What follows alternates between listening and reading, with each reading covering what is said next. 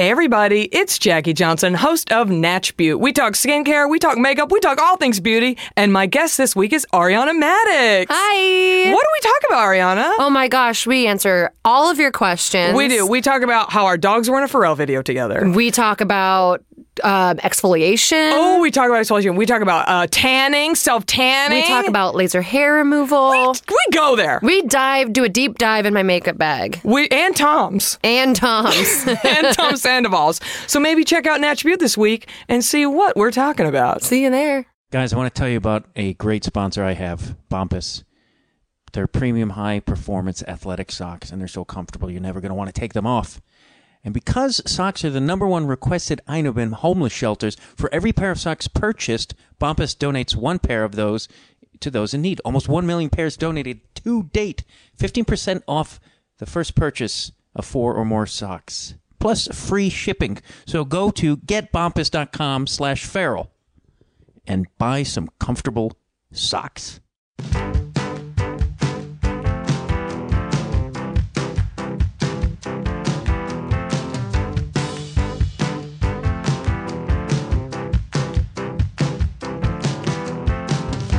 Hello, and welcome to Conversations with Matt Dwyer. I'm Matt Dwyer. I don't know if you can hear it. I'm recording this in my apartment, and there's like weird church singing outside my window. Because it's churchy times, everybody. I'm recording this on a Sunday. Why wouldn't there be church music in my apartment? I'm an avid worshiper of our Lord and Savior, Jesus Christ. Avid. I'm a creationist, everybody. I don't know if you know that about me. I believe that the world's only been around for 5,000 years, that Moses split the sea, bushes on fire, talk to me, and women don't get pregnant when they get raped. I'm sorry. I'm a born-again Christian. That's just who I am. I'm not going to deal with science. Why should I deal with science? Why should I deal with fact? God has a plan for me. God has a plan. It's a really shitty one, and I'm like, hey, can we rework this plan? God, let's get together, talk about this plan. Can we? Because I don't like, it's kind of bullshit. Because I'm living in a hovel in Glendale, California. And I'm just telling you where I live in case there's some crazy person out there who doesn't like my show and wants to come shoot me. They can find me at the Ralph's, usually in the beer section. So if you're going to kill me, come to the Ralph's, everybody. I'll be buying that Hawaiian beer. Oh, it's delicious. Can't think of what it's called. Longboard. I drink the Longboard. I do. Oh, yeah, speaking of beer, I was... I thought Obama would be the kind of president you can have a beer with. I'm wrong. You show up at the White House at 4 a.m. with a 12-pack and a doobie, you get tackled by some dudes. Not a president you can have a beer with. Really disappointed. Maybe I'm a Romney guy now.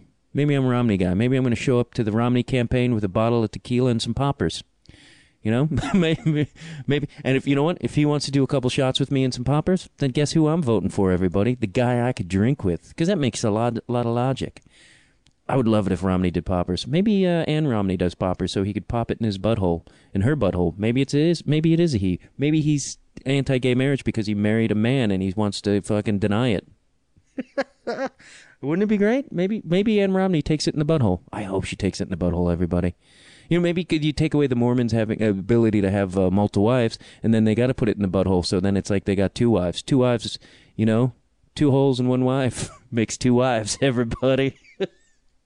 I don't think Ann Romney blows him, though. He's too stiff. He's not getting good at Ann Romney blowjobs.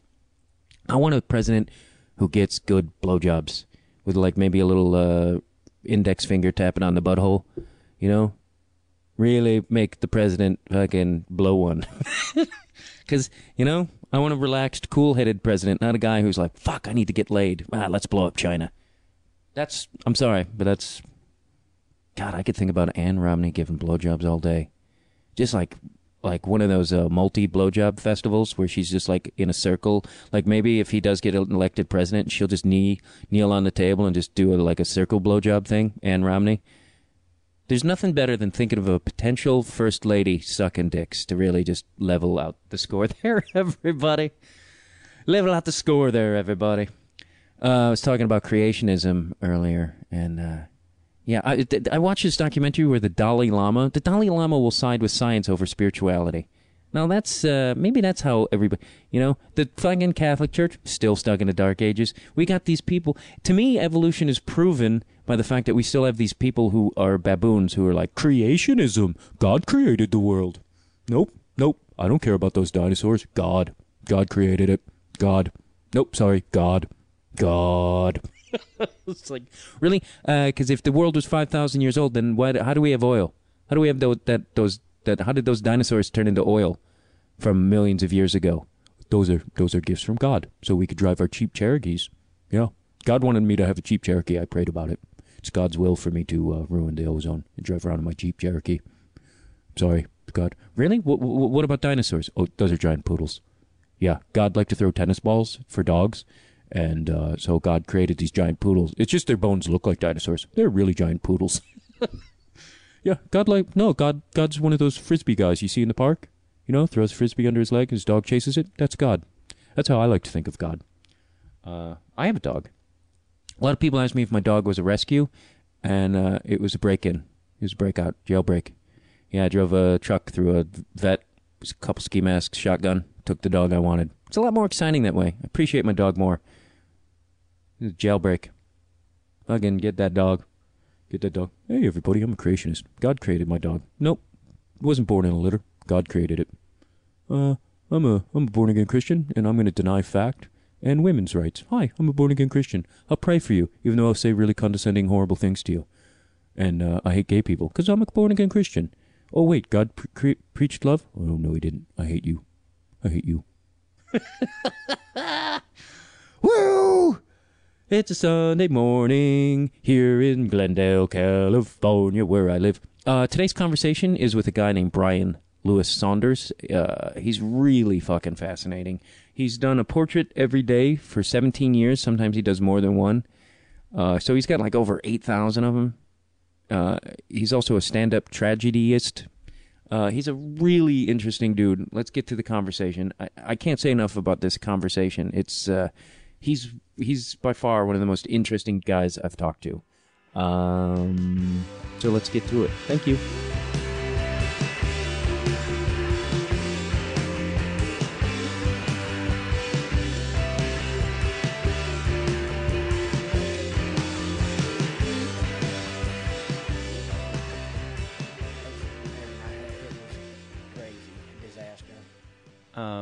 So I'm just going to start. Is that acceptable with you, Brian? Did you go? I know your name is Brian. Is it Saunders? Yeah. Saunders, and with you. A U. Pardon me? Saunders with a U. With a U. S-A-U-N, not like Right. Sanders. And because on your email it's hyphenated, that's it, right? Or am I crazy? Is there 3 names, or where did I get that? Brian Lewis Saunders. That's what I go by because when I first got a computer, I was a late bloomer to technology. Me too. But I typed in, when I decided to be somebody, I typed in Brian Saunders, and there was a lawyer and a criminal already named that. And so I was like, well, Brian Lewis Saunders. And then there was nobody named that at that time. That was probably even before Google. And so I thought, well, I'll just be Brian Lewis Saunders. But some people will say, oh, that's a douchebag. You can tell he's a douchebag. He's got 3 names or something. But I just didn't want to be a lawyer or a criminal associated with him. Right. Those are real douchebags, actually. Really. Brian Lewis Saunders sounds like a poet and an artist, which you are. And what sort of art would you say that you do? It's you do a lot of self-portraits for a start. Yeah, that's first and foremost every day. I've never missed a day since March 30th of 1995. Really? I've never missed a day. Sometimes I do as many as 9 a day. It depends on what all's happening in my life or in my environment, how many I'll do a day. But only one time did I ever think I missed a day. And I'd broken up with a girl and got really drunk off early times. Do you know that? Oh, I've had some early times. And Oftentimes I've had early times. so you know what happened.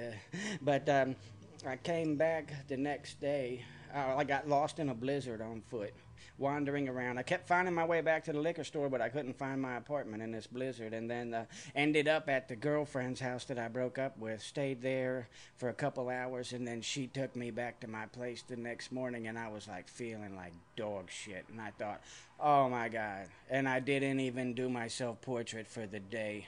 like, how can it get worse? Like, this is just, fuck, my brain is just wrecked.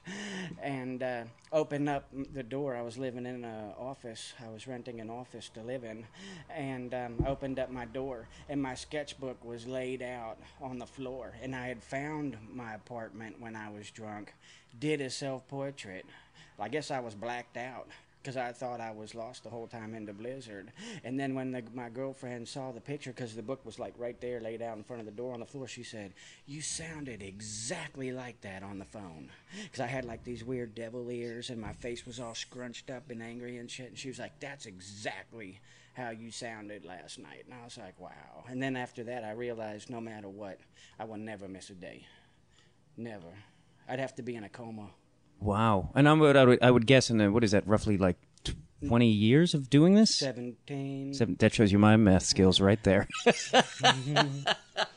Yeah, 17 years. I would imagine that over 17 years there's been like some other challenges and other breakups. I would hope there's some other ladies in there. Yeah, but they've all been a lot better than that one.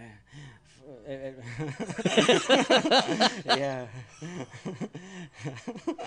Yep. Yeah. Well, now, how did you? Was there ever days too where you were just like, oh man, all right, I'll do one, or has it always been something that you get really excited about and?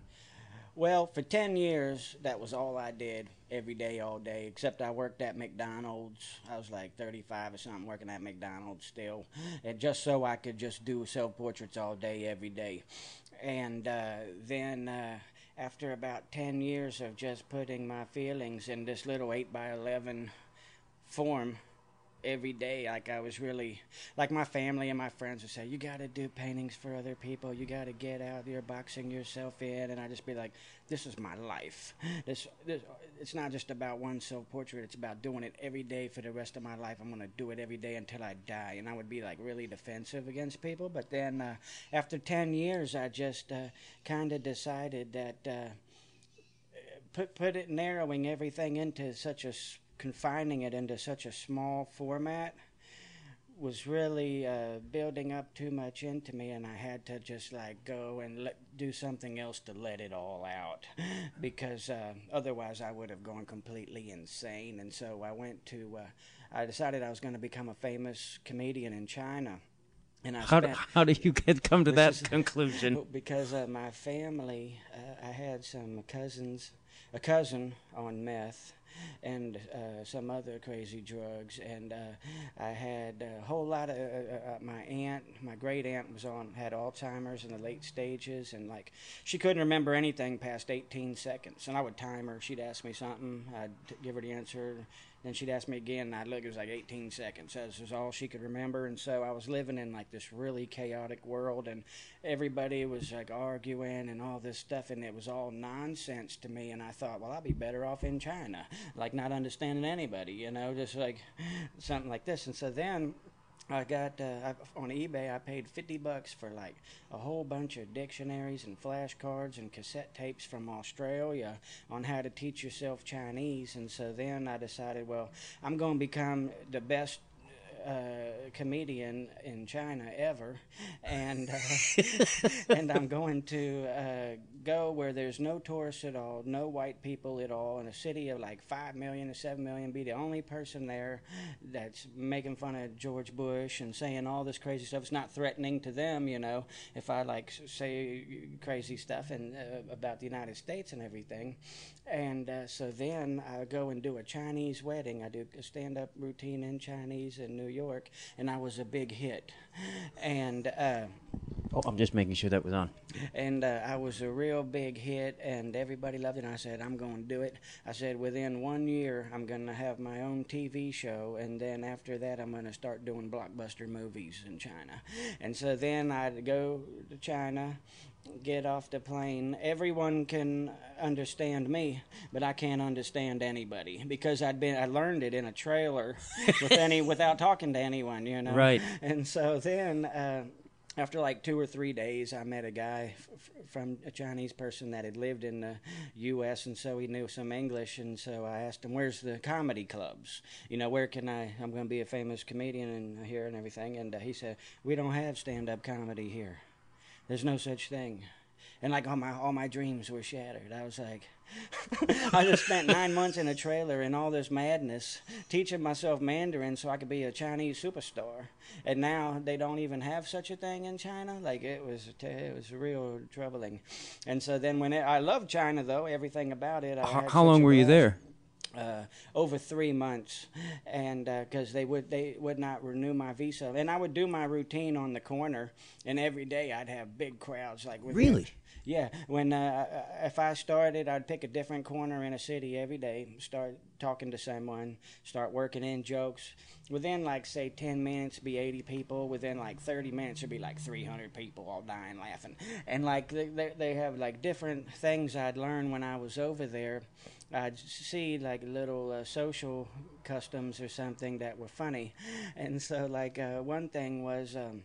If ever I was starting to bomb, and like people I could see, like the crowds getting kind of bored or something, all I had to do, I always had a spare piece of paper in my back pocket, and all I had to do was take that paper out, crumple it up, and walk through the crowd and throw it in the trash can, and they would just die laughing because everybody just throws their trash on the street there. Really? And so for me to throw it, like go out of my way to throw it and do it real nice in the trash can was just fucking hilarious. And so like they would buy me peacock eggs, take me to fancy dinners, I could give me the royal treatment. I loved it so much, but then the government made me leave, and it was kind of disappointing.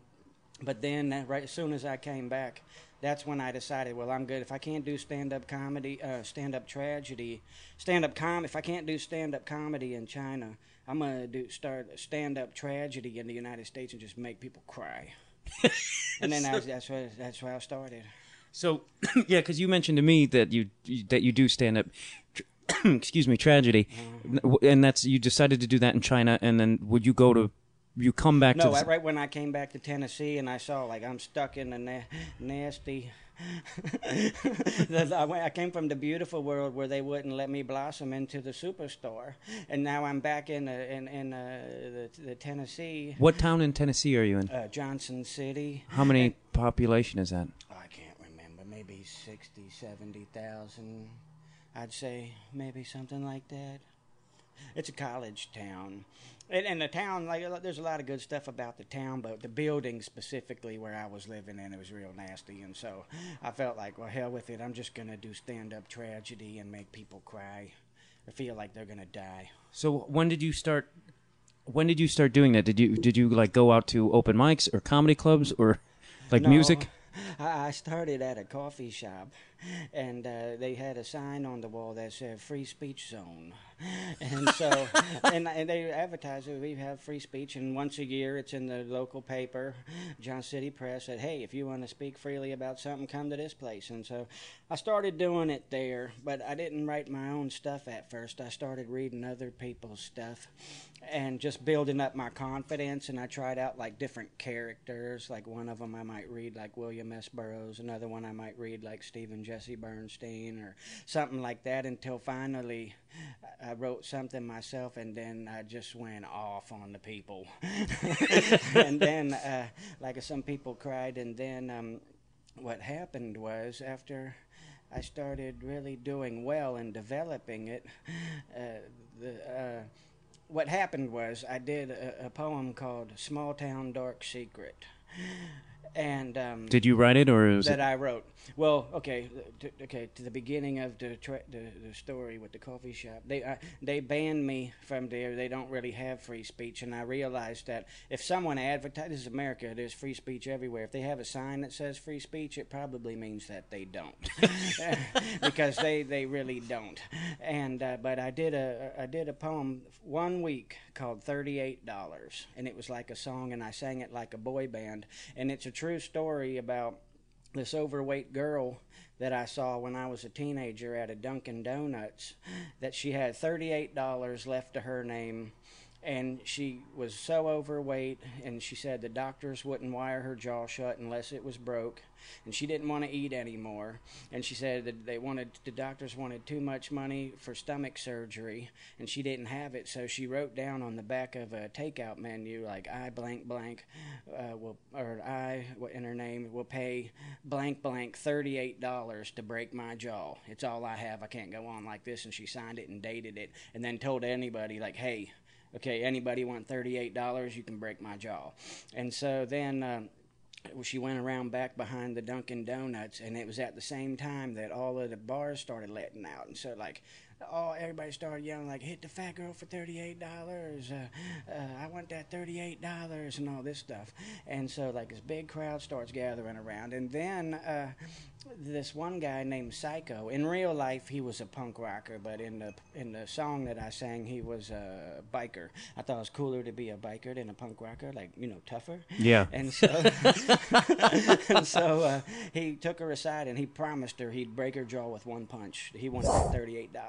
And he hit her 3 times. Jesus. And it didn't even break one time. Like, it knocked her down to the ground, and that was it. And then he walked away, and then everybody else was in the line just taking turns. And then she put her head up against the cinder block wall, and people were saying, like, you have to hit it like this certain way. And then I was like, I can't watch this anymore. I watched, like, probably 7 or 8 people punch her in the jaw, and it still wouldn't break. And then as I was walking away... And no one tried to stop this? Like, no one's like, you're punching a woman? No, like, she wanted it broken. Like, she had, like, wrote this little... I don't know really how legally binding it would have been in court, but she was serious about it because she didn't want to eat anymore. And she was trying to spend... Her original idea was to spend that $38, the last money she had for the rest of the month, all on Dunkin' Donuts.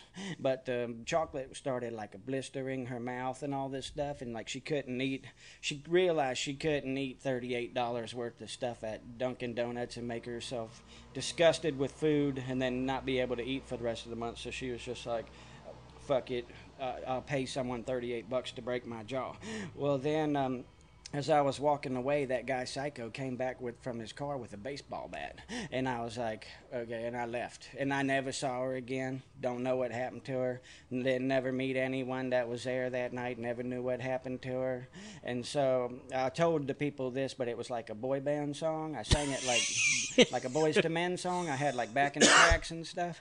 And people, like, there were people that were crying, like some overweight girls were crying and stuff. And people got mad at me for making the big girls cry. But the girls that were crying told me, like, people need to hear that. They're like, I know exactly how that person feels. Don't ever stop telling people that. That's, like, how it really is. And then there was, like, this one girl that was there that said, I'm a legal assistant, and this guy went to my boss, the lawyer, and was trying to get workman's comp because the ladder broke his jaw, but he confided in me that he had his friend break his jaw so they'd wire it shut so he'd lose weight. Since he told me that, I had to tell my boss, and so he didn't ever get the workman's comp and stuff. And, Was that at the McDonald's? No, I don't know where that was. But so anyways, like, the people were still mad at me for saying these terrible, tragic things, making people cry. Well, the girls that were crying said they weren't really crying because of me. There was a group of skinny Asian girls sitting up front that were laughing the whole time I was doing this. And it was probably an uncomfortable laughter, like, oh my gosh, I can't believe this guy's saying these things, But then they kept looking at the girls, and so the girls were crying because it was like some other problem. But then a lot of people told me, no, why would someone do that? Why would someone get their jaw broken or pay someone to break their jaw? Why would just to stop eating? Why? That's not real. And so then the next week I wrote Small Town Dark Secret, which is another true story about a girl that lived across the cul-de-sac from me in Virginia who sucked dicks to be accepted.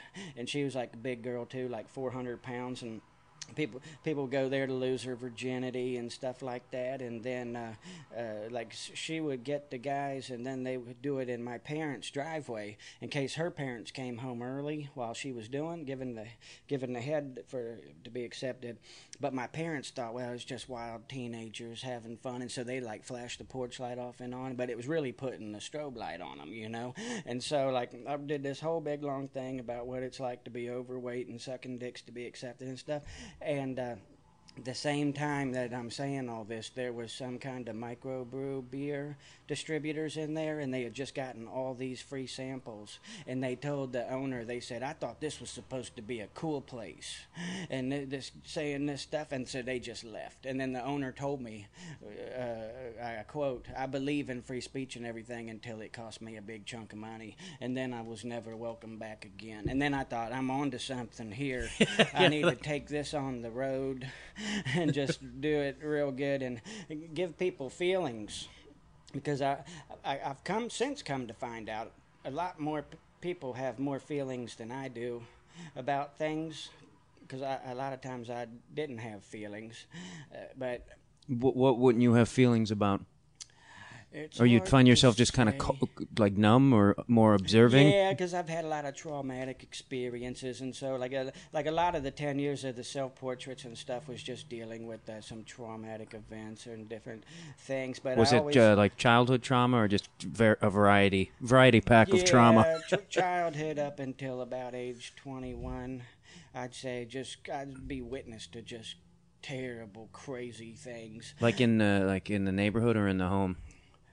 Oh, not too much probably in the home, but like I'd say Seeing it, neighborhood or yeah, camp, somebody summer asking to be camp. punched in the jaw. Yeah, stuff like that, just crazy, terrible things. And but so I kind of felt numb. I always questioned, am I a sociopath or something? And so a lot of times when I would talk to people about doing self-portraits, I'd say, I'm trying to grow feelings here, okay? Just leave me alone. I'm using art to try to like become a feeling human being and stuff like that. When did you start? Like when you started? How young were you when you started doing art, or old, depending? I was probably 25 or 24. And it was that was sort of a college. means to explore those emotions. And you never did it as a kid, like doodled or whatever. Well, when I was real little, I did, and my mother sent me to like a school when I was 2.5. Once you're potty trained, there's like a Montessori school, and they maybe taught me some art. And I tried to make a comic book when I was 10 or something, but by then I was already getting in trouble with the law, and I was already just becoming a bully and a criminal, and so I just kind of got away from art. But then when I went to college, I went to ETSU because it was one of the only colleges, I think, in the United States that would take someone without a high school diploma. So I didn't have to take a SAT or ACT. I went to one of or those anything. colleges too. Nice. It's the easy way out. Wow, that's Or cool. in. Where was yours? Columbia College in Chicago. It was a city college. Oh, nice. And but the problem with it, because it was a theater school, but then or I went for theater, but that they would let anybody in. So then you're just dealing with a bunch of lunatics who think they should be famous, and they're not really there for. For the I lasted about. I didn't even last a full semester. Oh, really? I got a little sidetracked by some drugs. Wow, that's interesting. Really hard to get to school when you're sleeping on your friend's floor and doing coke. Wow, there needs to be more schools like that. Yeah, I don't even know if they do that anymore. They might have gotten a little more strict. Yeah, huh? Yeah, that would be unfortunate if they did, because my life changed going to college. I would have still been a manager at a pizza place or something, Right. some crazy, crappy job, And when you were doing, like, you started doing the portraits, and like you were like, "This is it. This is all I'm doing." Like, I mean, that must have been. Was your family adverse to this, or people must have been like, "What the," like, because it's outside of the norm of what our society. I mean, I'm with you 100%. But like everyone's like, well, you should get a fucking job and get a degree and blah blah blah, and it's like, so what you were doing was very outside the norm, and it must have been at times a struggle, mentally, financially, among other things. Correct? Yeah, maybe, but it didn't bother me one bit because I had my life purpose, and so nothing really bothered me. And when I lived in that office, like they had no shower or nothing, and I'd have to bathe on the roof of the building downtown, and I had like this whole system with like 7 different Tupperware bowls that I could have water in, so they wouldn't get contaminated. The next one wouldn't get contaminated with dirty water, and I'd just get naked up on the roof and take a shower up there and stuff. But it did not bother me. And the landlord, since it was an office, he cut the heat off at 6 every day after everybody was supposed to get off work and stuff. And so, but it was like $75 a month to rent the office, So it's like how you can't beat that. No, I would. I'd bathe out of Tupperware for that much money a month. Mm-hmm. I That's a really real loved bargain. it. Yeah, I loved it. So it was pretty good. But people, my friends that would see him every day, or if I saw him once a month, and they would like look through my books or something like that, they would tell me like, you need to show these, you need to let people see him. Were you like against that at first? Yeah, I didn't really care. I felt like this is just for me. It's just a personal thing, and I didn't really care one way or another. But I didn't want to take them out of the books because I felt like they're all one work of art. And if you take one picture out of the book and put it on the wall, then it's like taking one piece. It's like taking like the eye or something off the Mona Lisa or something. You know what I mean? It's like that's the way it was in my mind then, but. Now times have gotten harder, and I have sold some. But what I do is, when people commission me to do a self-portrait for them, I'll only do it if I do at least two that day, and I make like a real good copy, and I keep record of it, and I put it back in the book and say who has it and stuff like that. Like I'll label it like who got it and stuff like that. So the first one you sold, was that kind of painful? Was it like a struggle, or like, oh, I'm selling my art out, or it might, I think it was, because in the binding where it was cut out, I like painted it really red, and so it looks like a giant wound in the binding. Like something's missing, like it just got amputated in there. But I don't think about it too much anymore.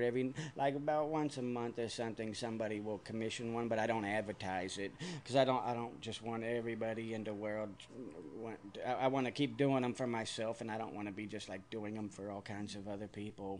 Right. When you sit down to do one, like, do you go with a blank mind, or are you like, or do you have a space you come from, like emotionally, mentally? It depends from day to day.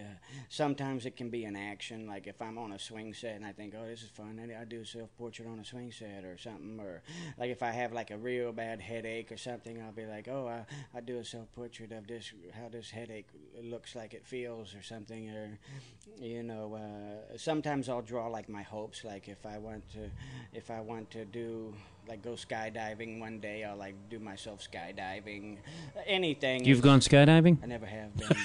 But if I do, I'm going to duct tape my book to my chest, and I'm going to do it while I'm falling through the air. Like, that's part of it, capturing the moment. Don't forget to pull the cord there. It'll have to be tandem. There'll be I'll be on someone's back probably. Maybe do it with a spray can. Oh, God. Oh, man. That's pretty. And how many of these have you done? I think I'm in 8,630s something. Wow. Numbers are really not too much. I think I've maybe masturbated that many times. That's the only thing I have done in my... Why did I have to make it cheap, Brian? That's all right. The cheapness goes in the books, too. Like, there's nothing untouchable in the books, so... Has there ever been a moment where you discovered something about yourself that you were like, whoa, I didn't know that about me, or you went into a dark area or even a light area, and that in your psyche, so to speak? I would say the things that surprise me the most are kind of like seeing like some self-prophecy or something, like self-fulfilling prophecies of doom or self-fulfilling prophecies of goodness or something. Like say one time I drew myself in a certain way with like some neon oranges, and it was real crazy, and I made my mouth and teeth look a certain way and stuff, and then I went out right after doing that, got really drunk, got attacked by a wild deer. It was a fight to the death because it was mating season. It almost killed me, and then the next time I drew a sort of similar picture, and I was seeing the neon, and I had the mouth and the kind of crazy looking teeth and stuff, and I thought, whoa, maybe I shouldn't go out tonight. You know what I mean? Because, Yeah. And so, like, I can see kind of like these weird emotional precursors. I wouldn't say it's all that magical, like in a supernatural sense, but there is something intuitive in putting down your subconscious feelings and being, and then afterwards recognizing them, and then later on seeing a pattern or something like that. It's pretty bizarre. So I know if I did it this way, because most of the time I do it without even thinking. It's kind of like an improv or something. And Right. a lot of times it's just stress release improv, or anxiety, or getting rid of some kind of bad feeling. And so then I can say, oh, this one I shouldn't do this, or I should watch out for that, or something like that. It's just real strange self-knowledge, because I don't really look like that. It's just like how I Right. do it.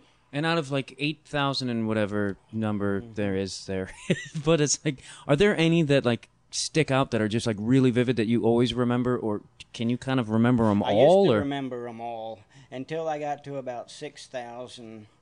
I could remember them all, and then if I couldn't, it got to where maybe around 5,000 I could remember them all. But after about 6,000 or so, it got to where I could remember which book they were in and where in the book they were in. But now at 8,000 and I'm getting older, I think it takes like 3 or 4 books to try to find a particular one. Right. Because I sometimes I just like I'll remember one, and I say, oh, I want to see that one again. Because if I did something, I'll say, oh, I want to see how if I did this other one, if it's how similar it is in my brain, as opposed to in real life side by side. And so then it'll take me like 3 or 4 books to find it, to find the right one. have people like asked like to exhibit them or any?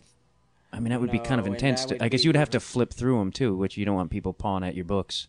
Yeah, that would never happen. And no, I have one time I had an exhibit in Asheville, North Carolina, not self-portraits. I went across Europe visiting art museums in every art gallery and museum and church all over Western Europe, like for art, just to learn about art history and stuff. And I kept a journal, but I also started seeing like homeless people with like cardboard signs, and it would say like in French, I have shame but I have hunger. And so I would like go up to that person and I'd say, okay, you have shame but you have hunger. If you want some food, I'll get you some food, but in return I'd like to have that sign. And so I went and did this in all these different countries, and so I had all these homeless people's signs in all these different languages, and I exhibited them all in Asheville, North Carolina, and then they all got stolen. And so then that was the only time I've ever had a real exhibit. And then I was in one exhibit, and I had a sculpture, and I entered it. I thought, okay, it had been like probably 10 years since they'd all got stolen, and I said, okay, I'll do this. I'll put in a little sculpture. Well, the curator made my sculpture interactive, whatever that means, and then kids like scratched off the name and the paint and stuff, and I had like a found white cat whisker that was supposed to be like the antenna, and it was like glued to the sculpture. And then somebody, probably like a Wiccan witch, white witch or something of Tennessee, like stole the cat whisker and all this stuff. And so now it'll take a lot for somebody for me to trust some institution with my stuff.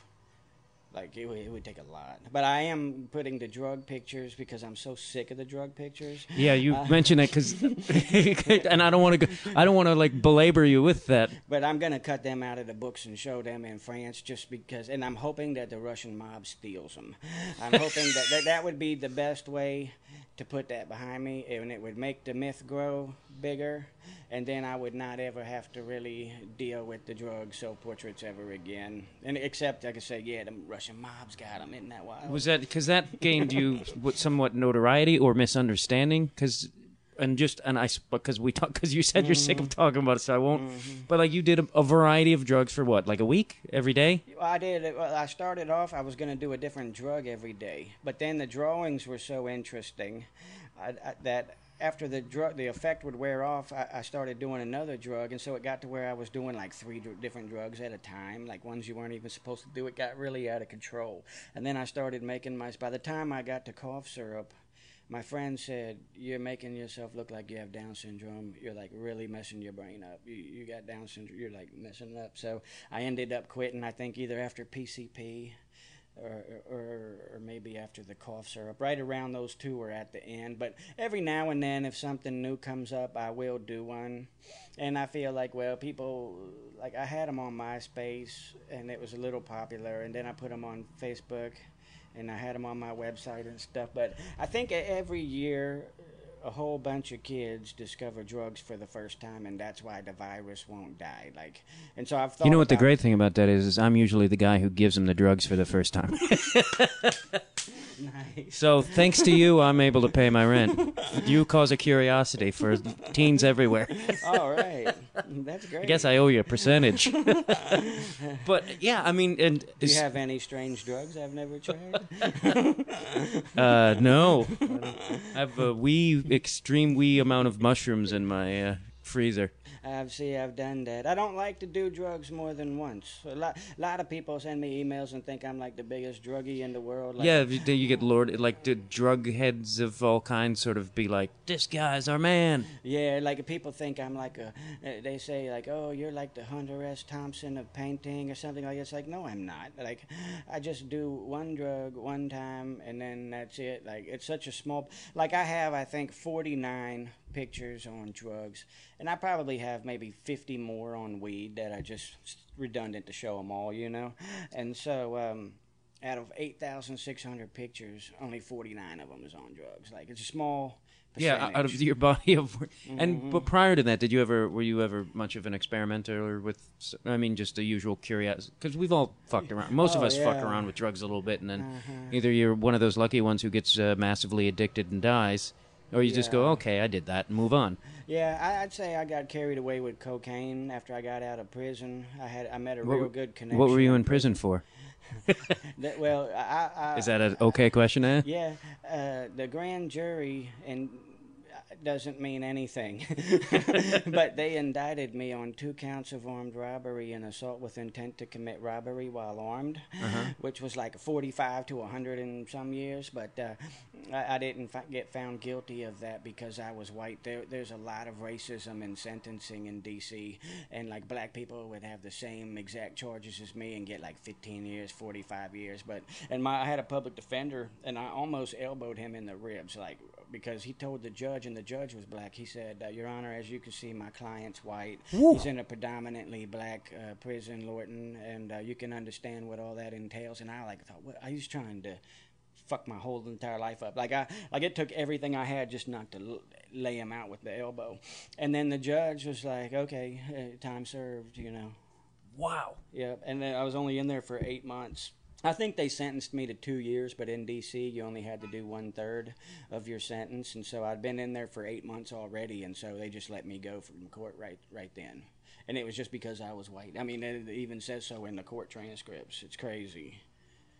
Yeah, it's no mind blower that our judicial and police system it's got a little bit of racism in it. Yeah. It's just there's like a cop beating up somebody in Anaheim over almost every 2 seconds these days. Yeah. It's really quite tragic and painful. Yeah. Especially for the guys being beaten. Yeah, really. It's out of control. It seems, I don't know if it's just because there's cameras everywhere or if it's getting worse than ever, but it seems like cops are really getting out of control lately. Yeah. I think they're, the more, I think there's something going on there. I think they're getting like I think somehow they're getting positive reinforcement of their behavior, and so it just encourages them to act out more It becomes terribly. Yeah.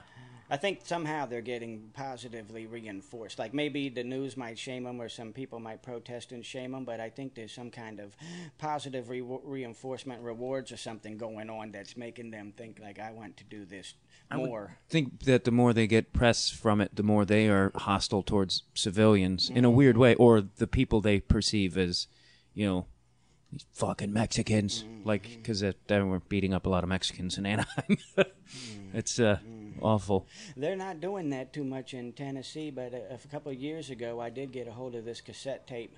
This woman recorded, a wife recorded, the police were basically going to rob this guy of all of his Oxycontin pills, and the police made his wife and child leave so they could like rough him up and rob him. Whoa. And his wife pressed record on their old tape recorder when she left. And so then I got a hold of this tape, and I ended up doing this big, huge performance called Sign It about it. But they like shocked his balls.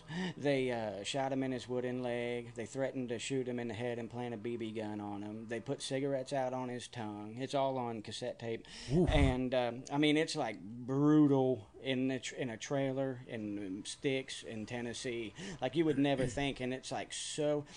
My original idea was to have good cop in one ear and bad cop in the other ear, but it was like 2 detectives and 3 cops, and all of them were bad. Like it's not like movies. They were all bad cops. And like this one cop, he says, he said, Eugene, that was the victim's name. He said, you see those 2 batteries over there? I'm fixing to go out here and get some fucking wires and hook them up to your fucking balls.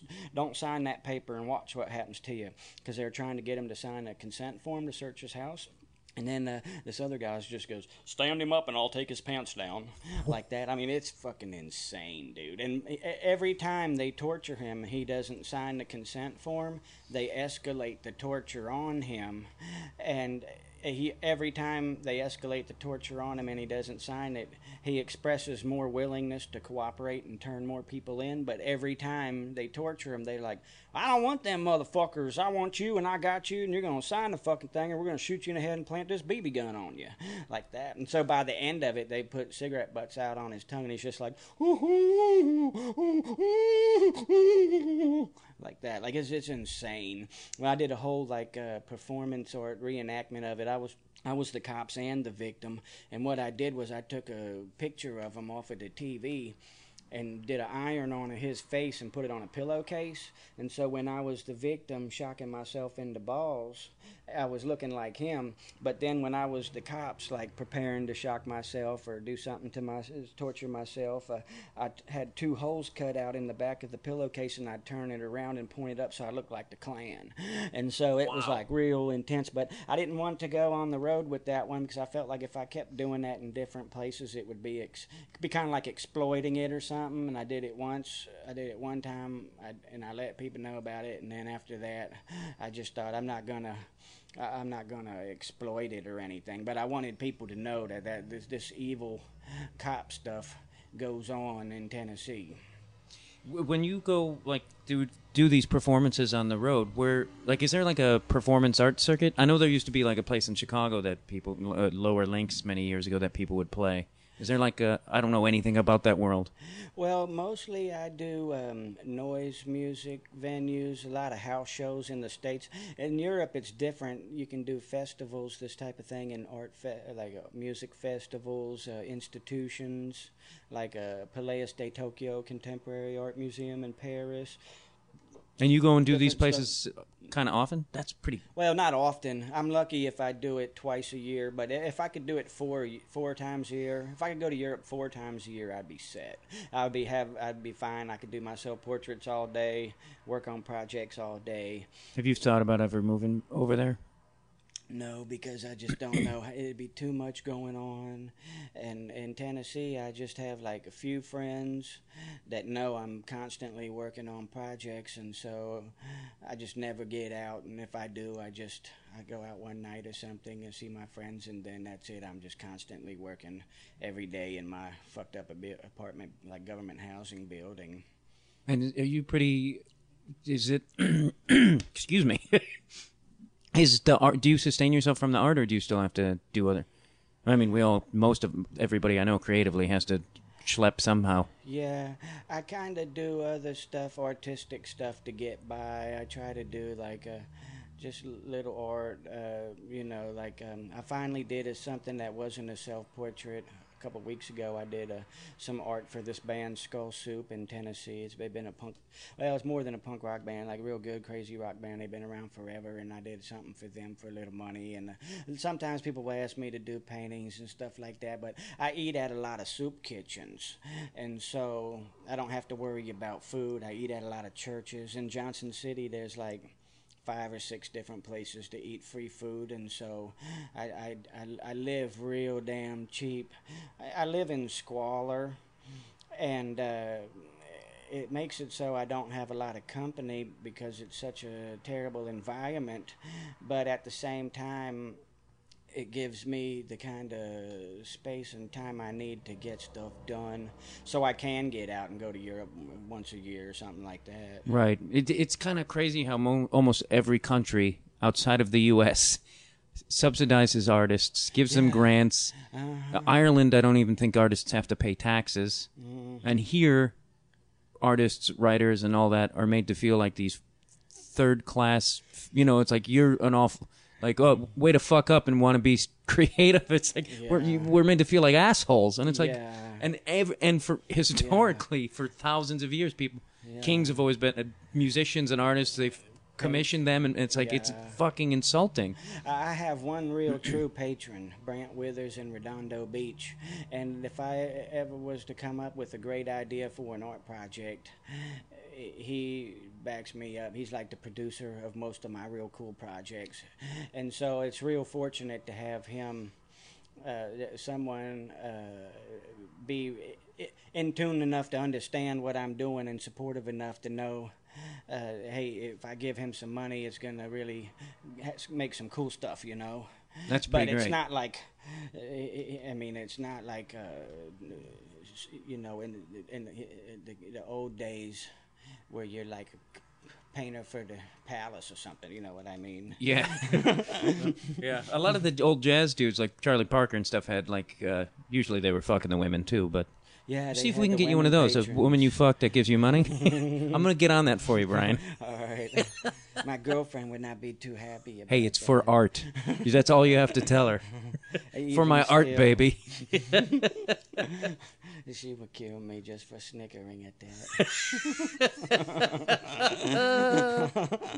No, you're in L.A. because you're here to do a movie.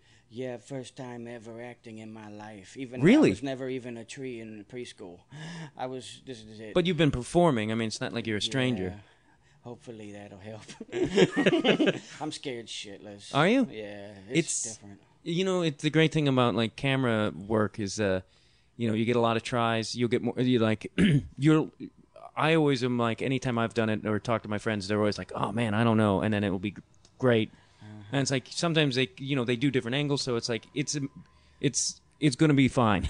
Cool. It's a lot easier and different than you're going to actually think. Cool. And there'll be a lot of food around. That's the other good thing. I get a food allowance every day.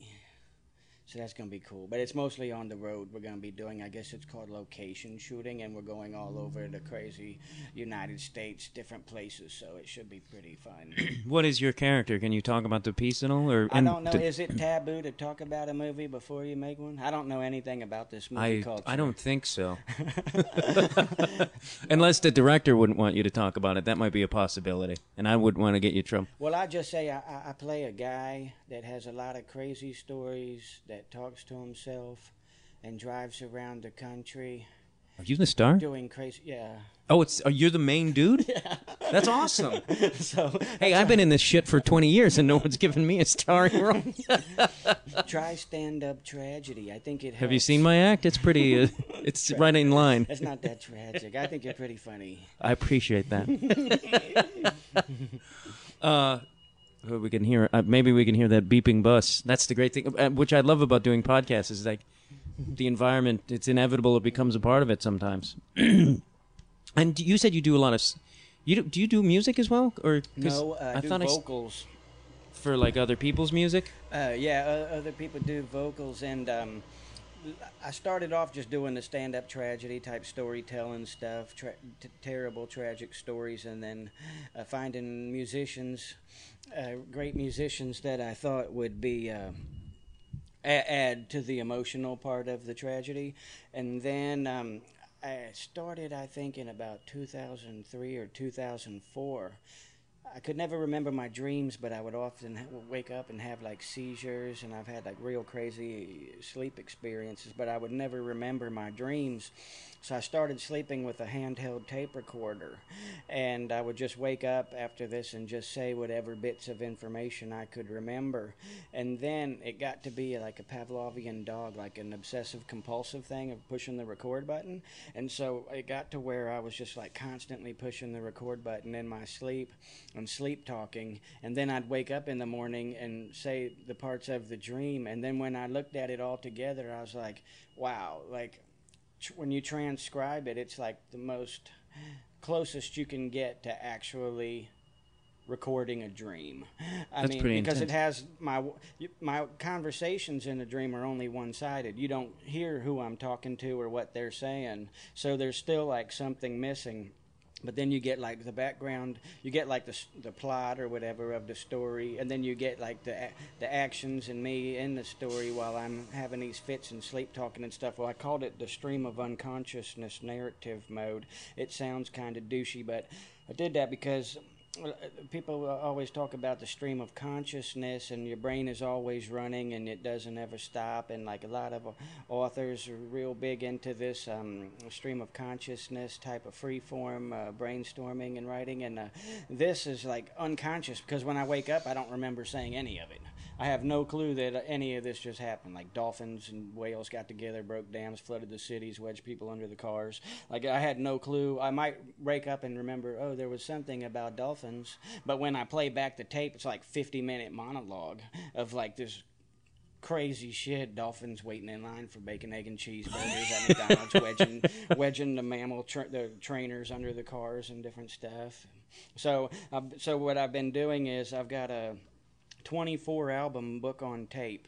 It's 12 cassette tapes, an album on each side. So it's like 24 chapters. It's like 11.5 hours long when it's finished. I've got over half of it released now because cassette tapes are so cheap to make, but also because the original source recording is on an old TDK cassette tape Sony handheld recorder. And so I've gotten all these different types of musicians to do, like one type of musician do one album and next another one. So when it's done, it's going to be like this big, huge, like I don't know, magnum opus is the right word, but something like that. And then I'm probably going to move on to something else after that, because I don't want to keep doing the same thing, because I'm real into experimentation.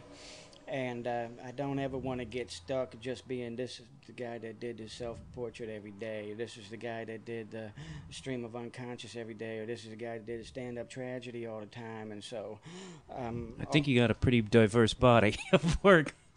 Yeah, I tell people I'm a six-trick pony, but the world only likes one of my tricks. Seriously. Oh, good, that beeping's back. What is that? That's I commend no you for getting idea. through that story, because I was ready to throw things through a window. I don't know what it is. Well, I think it's the handicap. Ooh, I That's don't think the you. ambience. Of The ambience, yeah. podcast. It's part of the art. Beep, beep, beep, beep. Beep, beep, beep, beep. That's all the secret F-bombs we've been dropping. Has anybody ever like come out of the like approached you about your work that you were like, you know, like that you were just like really shocked knew about you? And because nobody's ever done that with me. Some people will say, like, oh, I remember I saw you do this thing or that thing or something like that, and I'm real bad with names, so that's really, I don't know if that's what you're meaning. Well, it'll be good enough. Oh, but back to the movie thing. Did this guy just ask you to? Who's the director? It's a Lawrence Klein. He's well known for doing all of the Captain Ahab videos. Uh-huh. They're like real over the top. He lives here in L.A. Captain Ahab's in L.A. and he is an incredible editor. He's like a genius editor. That's his real job. Is like his full-time job is editing for some studio, big studio or something, and then. He wants to get away from being known as like the over-the-top, fun, silly type of music videos, and try to make a serious short film. And so I went on tour with Captain Ahab and then so they know how I am, and I'm in the car driving around from city to city and saying all kinds of outrageous, crazy stories and stuff. And so I think they might have been the ones that suggested to him that he picked me and stuff. And then I had to talk to him over the computer and stuff because I told him, I said the only thing close to acting I've ever done was one time WJHL News, Channel 11, asked me to pretend like I was walking into my apartment building. And so I pretended like I was walking into my apartment building, and if you look at the news, it looks just like I walked into my apartment building. But I didn't really. And, I mean, it really looks like it. I think I did a great job. You're natural. You're a natural. But I didn't have to say anything, so that's the part I'm worried about. I'm worried about the action. I know this is you'll be fine, and if I'm sure he's a great director, so I'm like, his job is to make you feel comfortable, and you're kind of a natural, just from this, I think you're a natural sort of storyteller and whatnot, so I think you have my confidence. Thanks, buddy. I need it. Believe me, it's not. It'll feel weird at first, and then you just, I think, just give in and just enjoy that. Mm-hmm. I think you're probably pretty good at giving into the experiences there. Or just, go back to doing that meth stuff you were doing. Really upset the director with that choice. Yeah. But oh my gosh. have you ever, has anybody ever approached you about, merchandising your art? Or does that just make you want to vomit all over the place? I get emails from kids wanting to buy posters of me on shrooms. It's always the one on shrooms. Everyone wants a poster of the one on shrooms, and I just don't want to deal with it. I don't want to have to pay $5,000 some. I don't want to have to get 5,000 posters because that's the deal, and then get stuck with 4,950 posters of me on mushrooms or something. Right. I just thought T-shirts, but yeah, that's coffee mugs. A couple of times, friends of mine have made. One friend of mine, Stacy Williams, had made a real nice T-shirt for me as a birthday present. It was it's a limited edition, 15, so only a few people got them. But I often think of getting a T-shirt made, but I don't know exactly. I wouldn't know what to pick on it. I wouldn't know which self-portrait to put on it. I wouldn't want to do the mushrooms one because it would have so many different colors in it and stuff. And sometimes I think of little clever things to say, but then when I wake up the next morning, I'm like, that'd make a dumb T-shirt. So I don't know. Is there a website or any of that stuff to find your work? I think you do have a website. BrianLewisSaunders.org. .org. Okay, and we'll put that up on our... Okay, I would like to give a shout out to the last album I was on. I'm only on it for a little bit I'm on track 3. But do you know, let's see, it's called Empires Should Burn ... Empire Should Burn. And it's by ASVA and Philip Petit. And ASVA, he is Stuart Dahlquist, and he was in these incredible bands I just now found out about. Goat Snake, Beast Witch, Burning Witch, Goat Snake, and then he played in an original lineup of this other band, Sun O.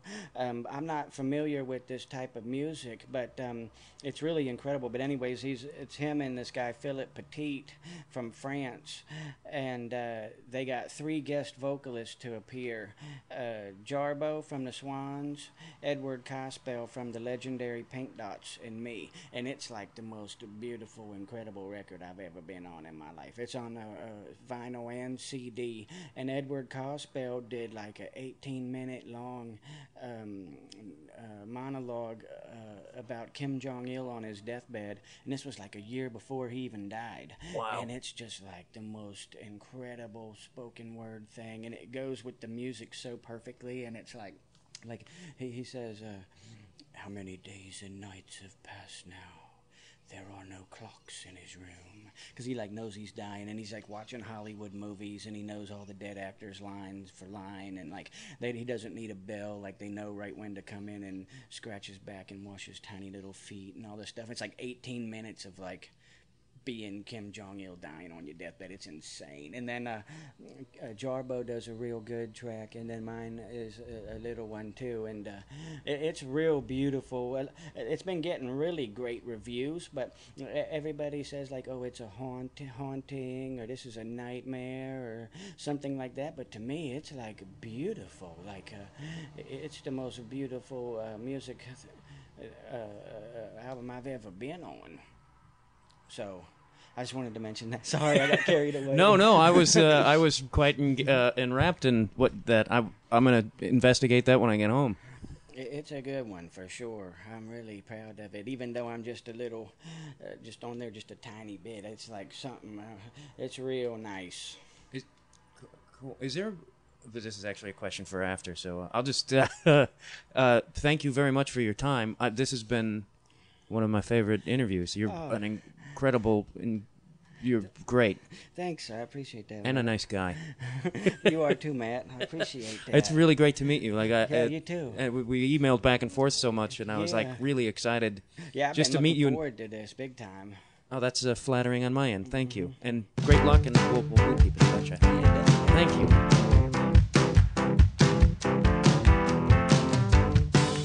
Thank you very much for listening to Conversations with Matt Dwyer. I forgot to say at the top of the show, the music that plays always, and it's playing right now, is Les Blanks. Go to lesblanks.com, check them out. If you like my show, please tell people, tweet about it, Facebook it. Follow us on Twitter, follow feralaudio.com on Twitter and Facebook. You can follow me, Matt_Dwyer at twitter.com, and you can also email me at conversationswithDwyer at the old Gmail there. Suggest some guests to me. Why not, huh? Also, donate money if you can. I know, tough times, real tough times. But we're real skin of the teeth here, and sometimes, I'm broke. I hate to admit it, but sometimes I need gas money to go interview people. That'd be cool. Or if you can't donate money, just go to the Amazon website there and buy something through Amazon. If you're going to buy something, use my link on our page at feralaudio.com. And that way you don't have to give any money, but Amazon does. Make them fuckers give out some money once in a while. And if, go around the feralaudio.com site and check out some of the other shows. There's a lot of really great shows. Dong Teeny, Johnny Pepperton, Duncan Trussell, Little Esther. There's all kinds of them. Please Be My Girlfriend. Check them out, everybody. Thank you for listening, and I will talk to you real soon. Peace out, yo.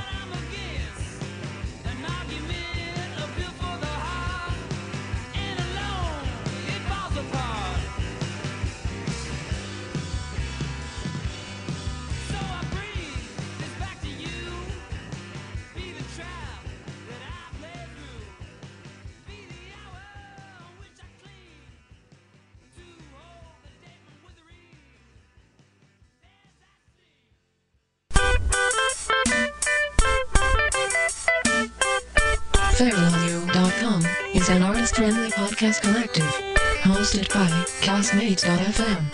Host their own podcast at Castmates.fm. Today, all of our artists reserve the rights to their materials.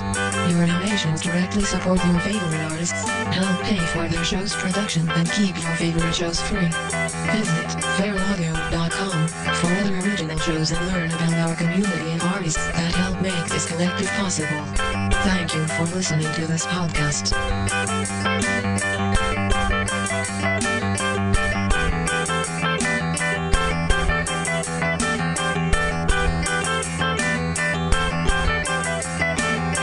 This outro features the music of The Fancy. We are thefancy.net. I can't believe how cold it is. It's so cold in here. Don't you think you should turn your phone? Look at me now. Now you think so. I think it's so cold. You're so cold. As a branch of the United States government.